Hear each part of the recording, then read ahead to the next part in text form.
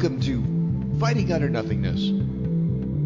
Processes of Perceptional Self-Improvement.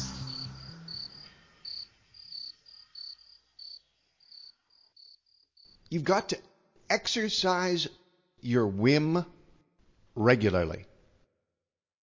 A whim is a small urge, a tingle of excitement, a tiny feeling of joy triggered by something we consciously or unconsciously find interesting.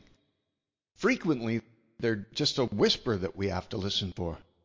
They happen all the time.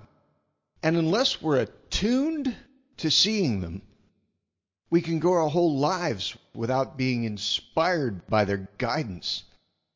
We often get wrapped up in trying to build a big picture around ourselves. We forget that our big picture was actually made from many little pictures. Every big thing we're trying to achieve came from smaller sparks of interest, pursued for no other reason than a whim. It was a connection of instinct that could only be heard in small voices. We have to let ourselves be distracted by seemingly unnecessary psychological detours.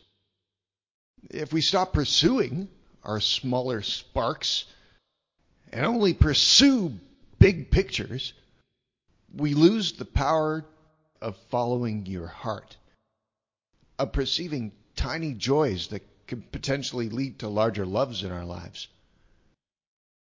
With an underdeveloped perception of tiny wonders, our whim becomes fleeting and difficult to grasp.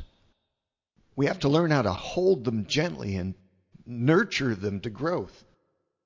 We can't immediately pressure a whim into being our new big picture, but they can be the beginning of our procedural salvation, helping us move away from being who we aren't.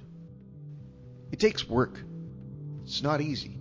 We can't become fixated upon giant, easily visible opportunities. We have to be able to pursue nearly invisible ones as well.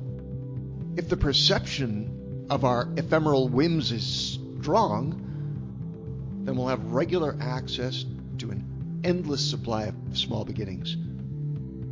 Our tiny, fleeting fascinations are not just distractions to a singular focus. One small whim, well perceived, can change our entire future.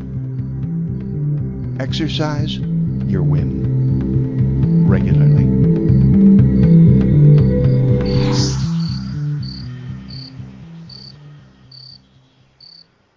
For more talking, writing, and animations, visit fightingutternothingness.com.